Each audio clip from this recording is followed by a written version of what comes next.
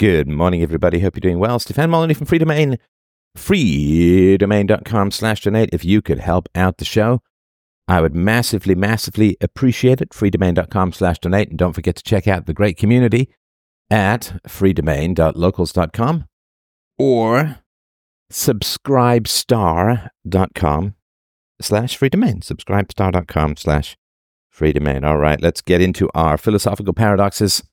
This is going to be an arty-farty one. Just so you know, if you don't particularly care about the creative process and art, you might want to skip the first part of this, because this goes deep for me into the fantastic Geisha lava well springs of my creativity, and what a titanic wrestle I've had with it since I was, well, young. I really started writing my first novel when I was 12, By the Light of an Alien Sun.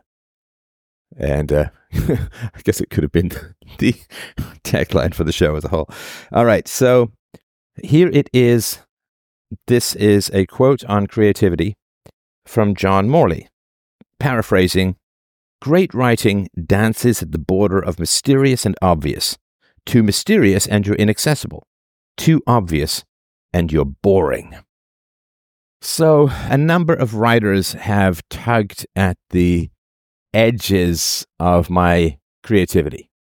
And listen, for those of you who don't know about my creativity, because you're here for the philosophy, fantastic. Philosophy is great, but that was not my original plan. And of course, there was no real original plan called Be a Philosopher before the internet. But a novelist, I think not. I've never been particularly good at short stories. I wrote like 30 plays, hundreds of poems, and I've written, I don't know, 8 or so novels. And you should really check them out. They're free, freedomain.com/books. You should check them out. If you're into a modern comedy, The God of Atheists is your thing, historical fiction. We've got Just Poor, 18th century England. We've got Almost, which is 20th century, all of Europe. First World War to Second World War. That's a German family and a British family, and their combat over time. And of course, I have my science fiction novel, which is called The Future, very imaginative. And then my contemporary novel, which is sort of a prequel to The Future, called The Present. Again, I'm not particularly fantastic at titles, but the contents are great, and you should check out those novels. There's also my novel Revolutions, which you can get at freedomainnft.com. freedomainnft.com. So there were really a number of novelists who influenced me enormously. The top 3 are Ayn Rand, Dostoevsky, and Charles Dickens. Particularly, I love the book Great Expectations. Just had a huge, huge impact on me. I mean, I also went through a fantasy science fiction phase and enjoyed a lot of that stuff. Of course, Lord of the Rings, naturally, almost inevitably. And I was very much, and it's funny because I just read about him the other day. I was very much into Ray Bradbury, but I found he pushed too much of an agenda, as is kind of common in some science fiction writers. He pushed too much of an agenda, and it was not particularly organic. And, I mean, he pushed racial tensions, he pushed hostility between men and women, and solitude, and yeah, it was a sort of a weird and creepy agenda, but very good. I remember there's the Cinnamon Winds of Mars. It's very good, but for surreal. And then he really fell off the cliff. I remember with great enthusiasm grabbing one of his last books of short stories and just being like, oh my gosh, this is absolutely terrible. Not as bad as Paul McCartney and Sting's last albums, but pretty terrible. So yeah, I had a number of influences. I was also, oddly enough, I was strangely influenced by a writer I don't particularly like, and who was only published because he was the first hint of anti-Catholic sentiment, anti-Christian sentiment, but James Joyce. I really admired his wild bending of rules when it came to writing novels, his wild bending of rules. The opening of Portrait of the Artist as a Young Man, I actually reread it with my daughter some years ago, some parts of it, because of course, I mean, mostly for comedy, because it is so rankly incomprehensible. But I really did admire the fact that he started off the novel with a child's perception of the world and in the development of consciousness. I did a tiny homage to this at the opening of Louis Staton's recovery in my novel, The Future, that he starts off with childhood and builds his consciousness brick by brick from virtually nothing. So some of the real brain-bending novelists were very impressive to me. I suppose you could say it's the Russians and the British. These are sort of the two poles. The Russian, obviously, Ayn Rand and Dostoevsky, and the British writers. I'm trying to think of others. Henry James could not, just too sludgy, too slow, too pedantic. I really did like some of the sparkle and wit and relationship obsessiveness of Jane Austen. And I'm trying to think of sort of other. I said I have to sit down and go through my bookcase to get through all of them. And Turgenev was hugely influential to me in intergenerational conflict. Of course, I mean, almost nobody does intergenerational conflict better than Shakespeare and Turgenev combined. I, in fact, took his novels called Fathers and Sons and rewrote it as a play called Seduction, and produced that play in Toronto when I was young. And Tennessee Williams for playwriting, found him to be great, but the fragility of his characters was kind of exhausting because his characters are so neurotic. You think of Laura from Glass Menagerie, Blanche Dubois from A Streetcar Named Desire. His female characters in particular are so neurotic and so fragile and so aggressive that they are exhausting. If you're around people who have a fragile grip on reality, which is to say a fragile grip on identity, it is very easy to be bled dry. They are kind of vampires because you're constantly having to prop them up, and you're constantly having to react and surf and roll with and punch back with and accept and absorb and deal with all of their craziness. And of course, Tennessee Williams, his original name was Tom, Tennessee Williams' sister was, I think, diagnosed with schizophrenia and so on, and so that was pretty rough. I also remember looking at Tennessee Williams when he was younger and then when he was older and saying, boy, I hope that there's a way to age more gracefully than that. I hope that there's a way to age more gracefully than that. There was also a French writer that, I can't remember his name. That was a French writer. I also saw a picture of him when he was younger and then when he was older, and I'm like, whatever I'm doing with my life, I'm not doing that. I'm not going to do this decrepit older thing. Tennessee Williams also grossed me out after a while for some bizarre reason. My mother had a book written by Tennessee Williams. I think it was a novel, and he looked really bad on the back. And the novel started off with two gay men using urination as a sexual tool. And I was just like, I literally had to let me throw that book away. Like, it scalded my hand. Like, that was just too gross for me. So, yeah, I mean, that stuff is almost beyond words for me. So there was a lot of wrestling in my brain about the purpose of art. And so part of me really, really wanted to have the mechanical, laser-like precision of Ayn Rand, right? I mean, every single word in every single one of her novels is there for a particular reason. They are absolute labors of love and detail, almost OCD. It's the one thing that the level of spontaneity in an Ayn Rand novel is similar to the level of spontaneity in the main character from The Shining, who kept writing all work and no play makes Jack a dull boy over and over in various ways. There's no play, there's no spontaneity, and the rigidity of Ayn Rand's control over her creative process was really quite staggering. I mean, she's fantastic at plot. Actually, she's fantastic at plot based upon Atlas Shrugged. She's not fantastic on plot based on The Fountainhead. The Fountainhead, she did not know how to end. And so she created this big dramatic thing. Sorry, spoiler, book's 70 years old. But she created this big, fantastical second half, where the architect basically becomes a terrorist and blows up his own buildings, and there's a whole trial, and it was insane. I mean, it's completely hysterical. And the first part of the book, growing up as a single mother, and seeing Peter Keating with his single mother and no father, is wild. I mean, I remember in the book thinking like, okay, so no parents are better than a single mother, because Howard Rourke, who is a shining beacon of robotic integrity, grew up with no parents, and Peter Keating grew up with a single obsessive, ambitious mother, and he was destroyed by her.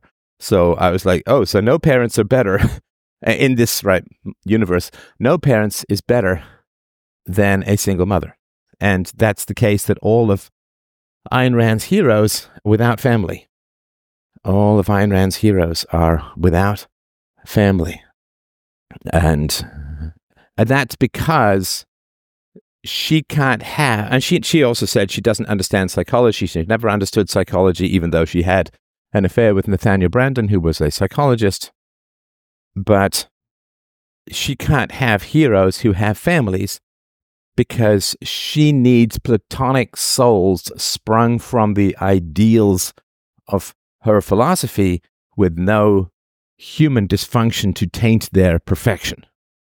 And the fact that she couldn't write any heroes with parents was, to me, wildly anti-family. That if you want to be perfect, you can't have parents. If you want to be moral, you can't have family, and you can barely have friends. The splendid solitude of that was her life, her projection. She never had kids and had bad relationships with her family, in particular her sister, who she went back to visit after the Soviet Union liberalized a little and found that her sister still missed Stalin, and it was pretty rough. So all of Ayn Rand's novels are a form of platonic idealism, and she said the same thing herself. She said, my characters are not prescriptions for action, they are romantic ideals. So she puts the fiction in fiction, right? Fiction is used to create a lucid dream, to communicate ineffable truths about nature and human nature and life. So we learn syllogistically, and we learn through imagery. And the imagery came first, right? I mean, it's just get the purpose of fiction. Why do people like it so much? Well, before we had reason, and before we had language, before we had arguments, debates, syllogisms, before we had language, we had dreams. And you can see this. I mean, if you've ever had a dog, you know that dogs sit there twitching, and you know they're trying to catch a rabbit in their dreams, right?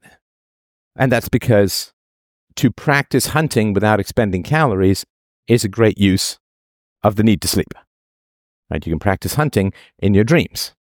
And those animals that practice hunting in their dreams expend fewer calories per animal they catch than those that don't, right? So it's an evolutionary advantage to practice in your dreams. Those who are learning the violin, who dream about practicing the violin, gain an edge over those who don't. And dreams are recreations of survival lessons or essential lessons to instruct us when we are a captive audience, right? There's no more captive audience than the recipient of a dream, who usually can't even wake up or get away, right? So if there's a scary person in your environment and you're not registering that consciously, your dream will instruct you about that scary person in your environment. If you are paralyzed in your life, you can't get to the next step, you can't ask the girl out, you can't get the job, you can't move out from your parents' basement. If you're stuck in your life, you'll have dreams about being paralyzed and how horrifying that is, in an attempt to get you to shake off your torpor, break out of the ice prison of low expectations, and get the hell on with your life. So the purpose of fiction is the transmission of educational imagery in a more consciously shaped form. It is a way of transferring dreams from one person to another, transferring educational imagery from one person to another. And I think that certainly fiction, you understand, novel fiction is a very modern phenomenon. Daniel Defoe, Pamela, it's really a late 18th century phenomenon. Before that, there were plays, of course, poetry, epic poems, and so on, but there weren't novels. In the same way, I remember it wasn't too long ago, I was looking at some Egyptian freezes with my daughter. And of course, you point out that the eyes, even though it's a profile, the eyes are looking straight at you. And I said, it's ridiculous how long it took for people who drew or painted to simply look at the world and paint what they saw. I mean, it happened in sculpture, of course, earlier, but to simply look at people and paint, or look at the world and paint what you see, kind of a modern phenomenon. Sorry, I did this whole history of art course way back in the day, and yeah, it's a wild thing. Look at the world and paint what you see was shockingly unthought of for 99% of human history. And in the same way, novels are look at the world and write what you see. So when people have a worldview, they prefer to recreate that worldview often. They prefer to recreate that worldview in lucid dreams called novels in order to transfer the essential worldview from one person to another. For better or for worse, right? For every Atlas Shrugged, it seems that there are 100 threepenny operas, or anything by Bertolt Brecht, who was repulsively enslaved to the East German government. Mother Courage and Her Children, right? So for every, in a sense, fever dream of Ayn Rand, there is a fever dream of a socialist or a communist or a fascist, for that matter. So, what was it? It took the fascists in Italy were the ones who created a movie of, it's actually not a bad movie, of We the Living. So novels in particular are a way of transferring the lucid dreams of creativity from one person to another so that you don't have to rely on your own dreams and your instincts in order to understand essential truths, or at least be pointed towards essential truths about your life. My dreams are very instructive to me, very helpful to me, very powerful to me, but I can't transfer them to you, except I can write poems, I could write plays, of course, but I can write novels to transfer my dreams to you. Now, that aspect of fiction has always been very powerful to me, but that aspect of fiction requires creativity and spontaneity. So your dreams are creative and spontaneous. However, if all you do is, for me, if all I did was transfer my dreams, my writing would be very spontaneous and powerful, but it would not be vetted for a moral purpose. Artists are very treasured by totalitarians because art has this incredible ability to program people.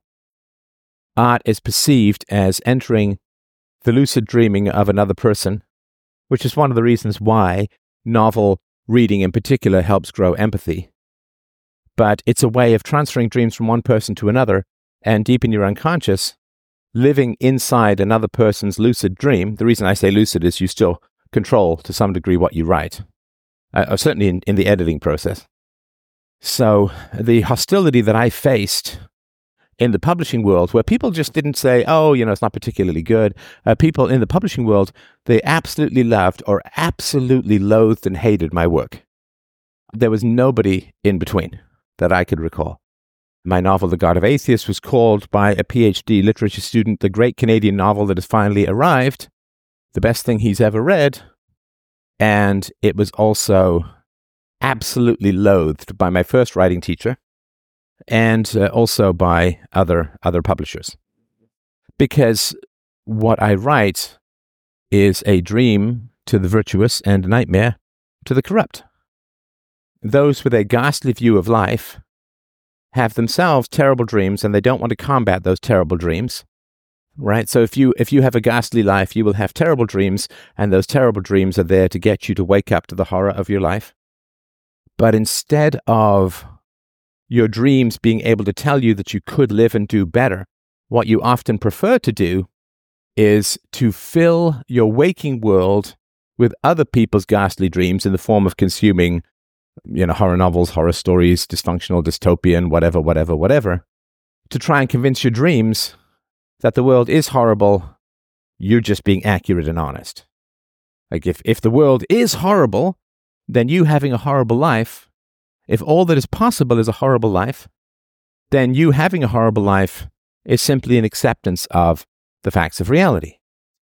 I mean, I used to have dreams years ago about being chased by some monster, and then I would try to run away from the monster, but the monster would be subject to gravity and would be able to lumber along fairly fast, but every time I took a step, I floated up into the air and couldn't move. I was like doing this mad swimming in the air, but because I was not really subject to gravity, I could not escape. And this, of course, was that I was not foundationally thinking for myself. I was not grounded. I was not grounded. Gravity. I wasn't taking things seriously enough. Gravity, of course, language. The unconscious is a great play center for language. And I'm lacking gravity. I'm lacking gravity, so I can't escape. Well, that was me being embedded and enmeshed in morally questionable or corrupt relationships and not taking philosophy seriously enough. Other people were taking their corruption seriously, so the monster had gravity. I was not, and therefore, being weightless, I could not escape. So, if the world is horrible, and you see this all the time, shiny, happy people holding hands, right? If the world is horrible, then those who are happy and optimistic are fools. He who increaseth in wisdom also increaseth in sorrow. Well, only if you believe you're your brother's keeper, which is something that, of course, I've wrestled with my whole life. Given my abilities, am I there to serve humanity? And if so, am I not then enslaved to the average or the low? Or am I there to manifest as much intelligence and creativity as I can? The world be damned, right? These are all interesting tensions that make the ride of life well worthwhile and ever-changing. So if we view the world as miserable and we have a miserable life, then our dreams will torture us with misery in order to get us to run away from misery and to shake that off. But now, of course, what we have is the ability to go from our nightly dreams into other people's waking dreams. And we do that, of course, through the consumption of media. And the consumption of media is absolutely massive in the world as it stands. And people are hours and hours and hours a day on screens. And, of course, I know some of it's documentaries, which is just a different kind of fiction. All documentaries have a fictional element to them because they're choosing to focus on things A and not things B or Z or Q or whatever, right? Or they are the avoidance of depth. You know, you look at some, it looks to me half coked up millennial screaming over reaction videos or hounding clicks by dissecting the latest useless internet beef, and that's a way of avoiding depth. And all right, so the consumption of we live most of our nights and half of our days enmeshed in the fever dreams of other people who are frantically trying to infect us with their own unconscious. I'm trying not to do that, obviously. I'm trying not to do that. So the challenge for me of creativity has been the more spontaneous I am, the more in danger I am of corrupting others, when I was young in particular. So I had this, of course, I have this great love of Dostoevsky. I mean, in particular, Crime and Punishment and the brothers Karamazov, and, Solzhenitsyn as well, Gulag Archipelago, which of course is non-fiction, about a horror story, Day in the Life of Ivan Denisovich and so on. The Russians, those Russians. So the one thing that is true there are many things that are true. The one thing that is particularly relevant to this part of the conversation is the degree to which Dostoevsky was spontaneous in his writing. There's some truth of that, of course, in Dickens as well. There's no truth of that in Ayn Rand, who was never, ever spontaneous in her writing. Everything went through a massive censorious filter of philosophical purpose, which produces a particular kind of arid novel. The problem is, of course, that dreams are spontaneous. The more conscious you make your writing, the more purposed you make your writing. It has to achieve this particular good. The more purposed you make your writing, the less spontaneous and lifelike it is. It's almost like your dreams are handing you detailed instructions on how to live that may be accurate, but aren't particularly vivid in the same way that a dream of beauty or of horror is vivid. And it impresses itself on the mind, but not the unconscious. which means that it appeals to people who are keeping their own unconscious at bay. And the lack of creativity in the objectivist community is notable. It is notable. The left, which embraces the unconscious and embraces media, is very creative. Not usually for better, but definitely the degree is significant. And so objectivists and even libertarians do lack a certain spontaneity of creativity. Because, we grow up in this being programmed by the leftists in media and in education and in just about everything that's around us. And therefore, it feels like, and this was the case with me, it feels like any really genuinely spontaneous artistic production is going to veer left and do bad things in the world. And this is the wrestling that I was sort of talking about earlier, that I've wrestled with my creativity because I very much want to be spontaneous and lively in my creativity. But the more spontaneous and lively I am, at least when I was younger, the more things would veer left, because that's the gravity well, that's the rutted path, that's the train track that creativity has been programmed to go down. So you either get kind of wooden also Victor Hugo was quite important to me. But so you get either this wild creativity and spontaneity, which is exuberant in a way, but tends to veer towards madness and leftism, or you control your creativity and end up with pretty mechanical, unlively, pedantic kinds of books. Dostoevsky dictated his works.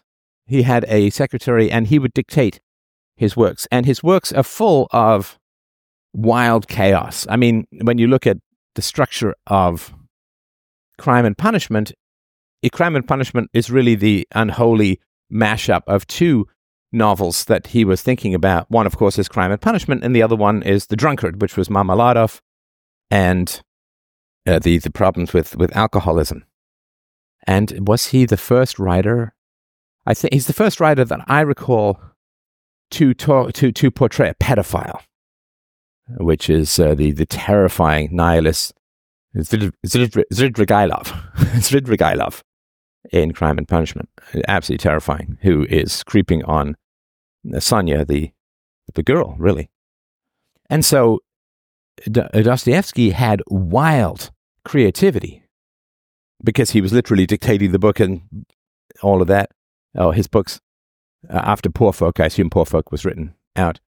He has this wild creativity, and the books are like blissfully chaotic and largely without structure, but very alive. They're very lively. I don't mean, of course, happy. I just mean lively in that they're full of life and surprises and depth and segues and so on, right? Now, he did, of course, have his moral purposes, but they were largely bowled over or subsumed by his wild creativity. So, in the middle of Crime and Punishment, which is supposed to be the story of the murderer, you have Marmeladov, his family, the party, like stuff that it doesn't fit at all in the theme of the story, but it's very vivid. And then the chaos and multiplicity of the brothers Karamazov is also, again, but you have this core, right? The Grand Inquisitor, right? You have this core moral argument, but it's really buried under all this wild creativity. And, I mean, similar things are true even in Hamlet. You have, Polonius talking about Laertes in these sort of completely useless scenes that don't fit at all in the story. In Dickens, you have endless segues and sub-characters. And Dickens can be like the Tale of Two Cities. I've never made it through. I found that one of the most distracted and boring books around. But, okay, again, some of his other novels are just absolutely fantastic. But very lively, but very chaotic. But his, the great advantage of Dickens is that he was the first novelist that I can recall of. I'm no expert in this. I did take a whole full year course on the rise of the novel, but to my memory, he is the first novelist to write with sensitivity about children and with sympathy towards children. I still remember as a kid, I was in the musical Oliver. Consider yourself at home. Consider yourself one of the family. So I was in Oliver, and there's this horror, of course, that Oliver Twist is returning some books, but he gets grabbed by the crime gang, and then everyone thinks he stole the books. And so this idea that you're grabbed up by others, but it ruins your reputation, and you're trying to do the right thing, and you're a good person, but everyone thinks you're a bad person because you were interfered with by evildoers. It's almost like a foreshadow.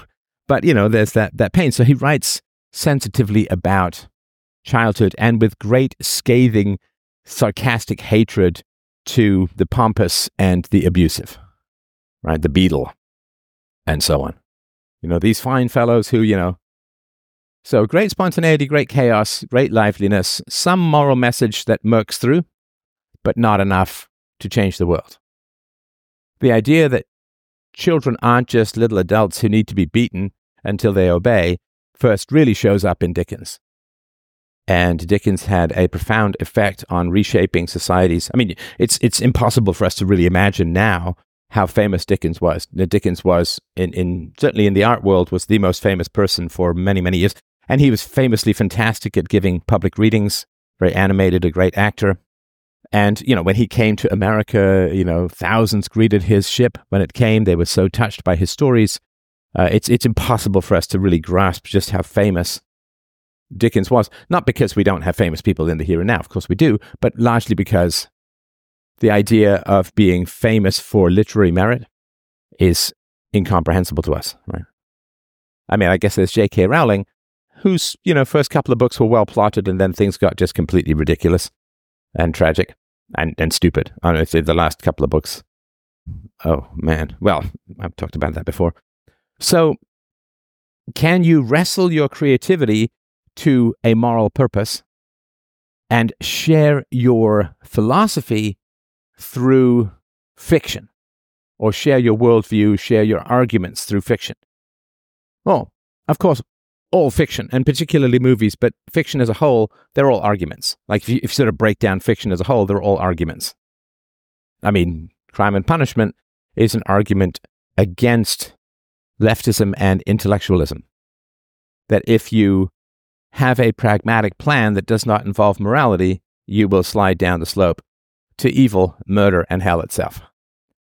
Dickens' work is an argument towards, say, the sympathy for children. I mean, Dickens' work was so influential that when he satirized the system of law that was occurring in England to resolve disputes, that it would just go on and on and on, the system was actually reformed to be more efficient and to change things.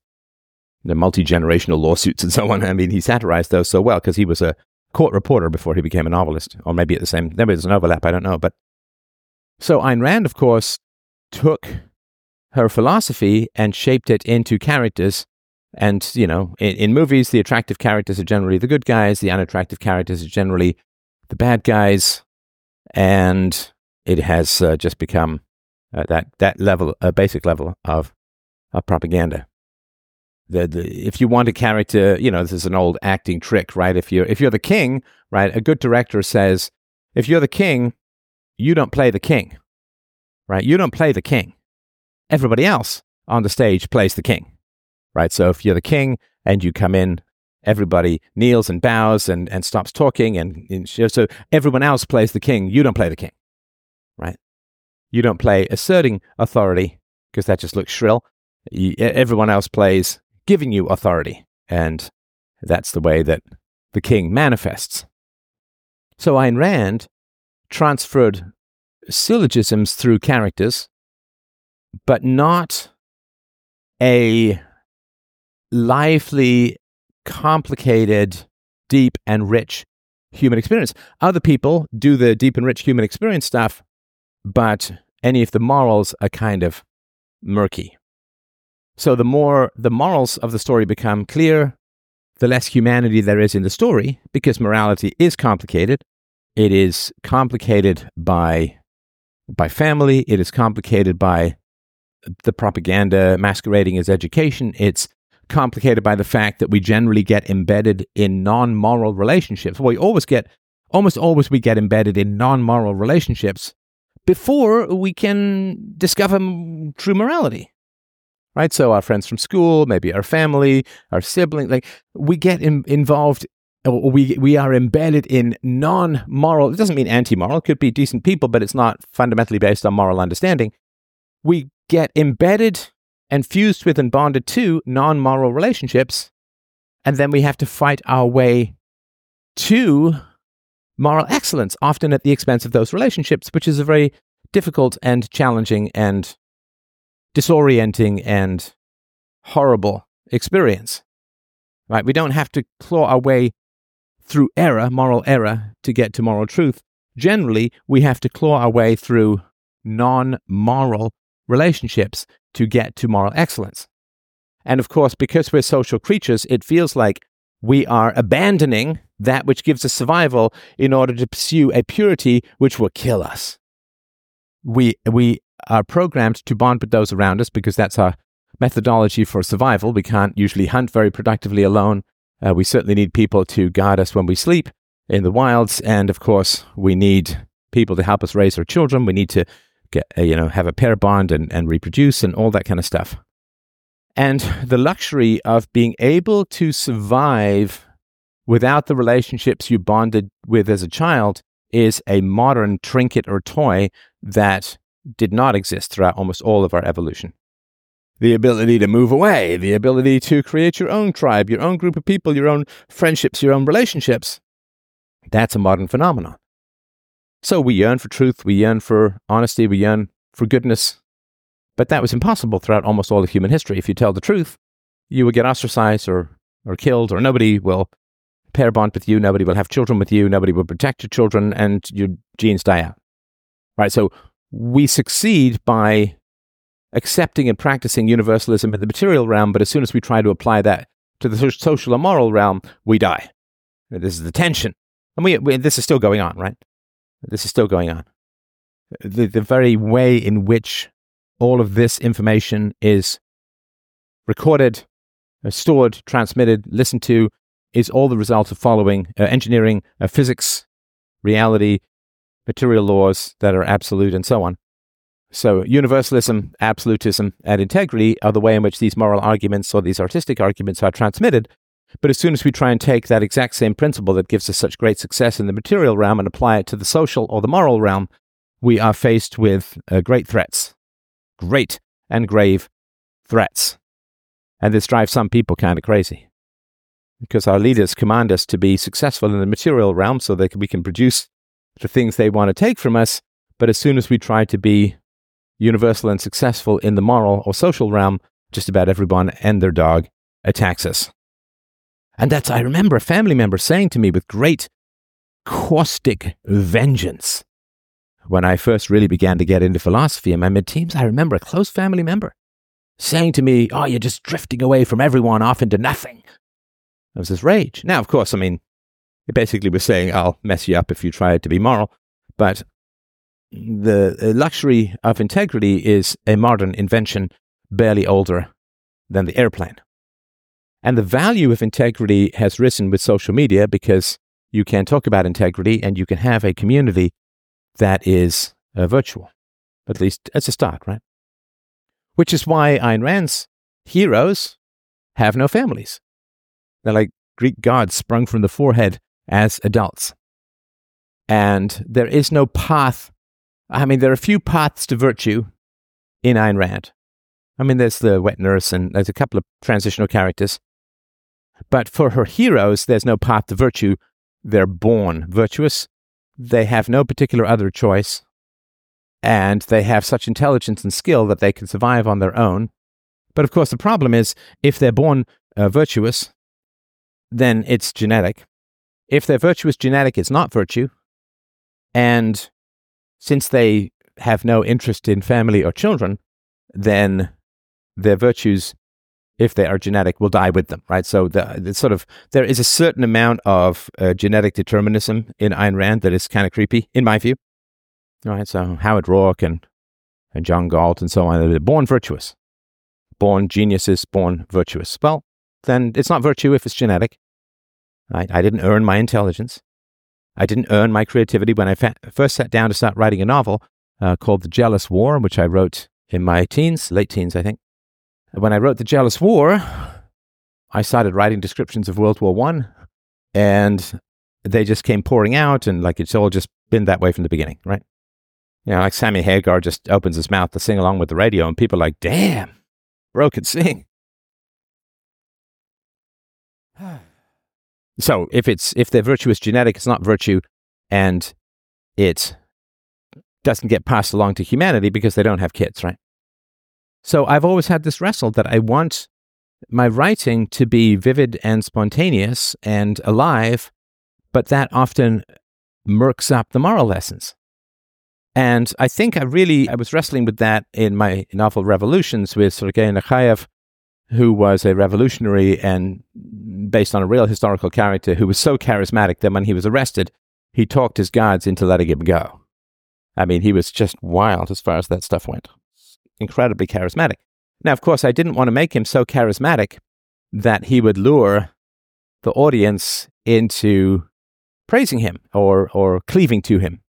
So I wanted to make him charismatic enough to be a fascinating main character, and his big wrestle is revolution or family. How do you change the world? Revolution or family? Theory or practice? Ideas or people? And that's his big tension in the novel. And I think Dostoevsky wrote about him as well in The Possessed. A fascinating character. A man who grew up without a father, and through finally meeting a father figure himself gains the capacity to become a father, and therefore finds a way to let go of his murderous impulses towards those who have wronged him and the Russian people as a whole. So, that tension. I want morals. I want spontaneous, delightful life in the books, and the two are kind of at war with each other. And it's not just, of course, in the novels, it's also in life as a whole, right? In life as a whole, we want to be moral, but at the same time, we don't want to be dull plodding train tracks following moral absolutes to the exclusion of spontaneous and enjoyable life. This is a tension not just in books or in art, but also in life. I want my live streams to be foundationally moral, but frankly also kind of delightful as best I can make them, right? Snippets of song, a couple of jokes here and there, some self-mockery, some, the food that is just nutritious is not particularly enjoyable. The food that is enjoyable isn't particularly nutritious, and finding that balance in life is important. We should live for health, but not to the point where we don't enjoy our lives. This is the old thing. It's like, well, I might live, a couple of years longer if I eat more healthily, but I won't enjoy the years that I have nearly as much, right? So we have all of these tensions, right? We have all of these tensions in life. I want to be productive in the realm of philosophy. I seem to have been given a certain gift of grace and genetics to explicate this stuff in a consumable format. And so I want to do good in the world, but I don't want to do good in the world to the exclusion of having a happy and enjoyable life myself. And that's part of doing good in the world, right? Is to actually have a happy and enjoyable life. Otherwise, philosophy is a burden which all but the most masochistic would flee from. So yes, writing should be mysterious in the same way that dreams are mysterious. Writing should not be so mysterious that nothing can be transmitted to others. You have to find a way to shape your dreams into consumable, lucid dreams for others, right? So when you're reading a novel, or watching a movie, you're entering into somebody else's dream. Dreams do have a moral purpose. They have an instructive purpose. Dreams are the attempt, if you're unconscious, to unite the personality in the same universal principles that the conscious mind and the material body pursue in order to succeed, right? So we have to accept that the deer is the deer and that the spear has a weight and that gravity affects it, and throw accurately. We've got to do all of that stuff in order to survive in the world.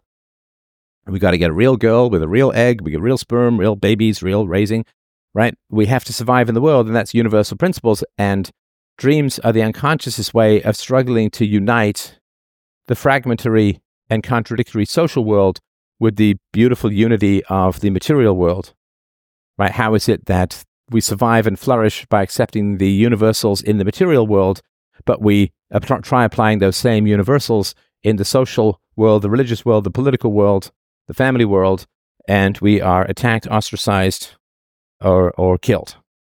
And dreams are constantly working with that, and they're trying to unite us, right? They're trying to unite us. I mean, my dream about taking a step and bouncing up into the sky while being chased by predators. Actually, some of them would occur in the high school gym that I told jokes in. I told jokes and did skits in and danced in when there were high school dances. It sort of has its origins in mid to late teens. Well, that's a way of saying that if you don't take things seriously, if you're not grounded in your own thoughts, you can't escape the predators. And why are the predators chasing you? Because you claim to have the truth, but you're not generating it from yourself. The reason that you don't have gravity is your own feet aren't on the ground. You are living in the minds and arguments of others, right? I mean, I was so possessed of Nietzsche and Aristotle and Rand and others that I was reading a huge amount, consuming a huge amount, but not creating. In philosophy, it took me, 20 years of studying philosophy before I came up with anything particularly original, which I'm not particularly complaining about. It's just sort of a fact of reality. And maybe that's what's necessary, right? Probably is. Especially if you're the first ship through the ice field, it's pretty slow going. The second ship has it a whole lot easier, right? I mean, when I was working up north, gold panning and prospecting, we had to blaze our own trails sometimes, which is, I was the first guy going through the woods with a machete, and that was pretty slow going. Second guy had it pretty easy. So yes, writing has to be spontaneous enough to be lively, but not so spontaneous that any moral message or worldview reproduction is lost in the chaos. Let's just touch again on that quote. Great writing dances at the border of mysterious and obvious. Too mysterious and you're inaccessible, too obvious and you're boring. And the people who want more liveliness dislike Ayn Rand's pedantic structure. And the people who want more morals dislike the subjectivist chaos of creativity. And trying to wrestle these two into moral, lively stories has been, really one of the biggest challenges in my life outside of just sort of core philosophy, UPB, and so on. So anyway, I hope that this is sort of a cry for you to try out some of my novels. I think that you'll be quite surprised. And especially if you're not much of a novel reader, you can listen to them, right? Remember, I'm a trained actor, so I kind of am pretty good at the audiobook stuff. So I hope that you'll check them out, freedomain.com/books. Of course, freedomain.com/donate to help out the show. I'd really, really appreciate that. Have yourselves a wonderful, wonderful day. Thank you so much for giving me the grace to do what I do. Love you guys. Talk to you soon. Bye.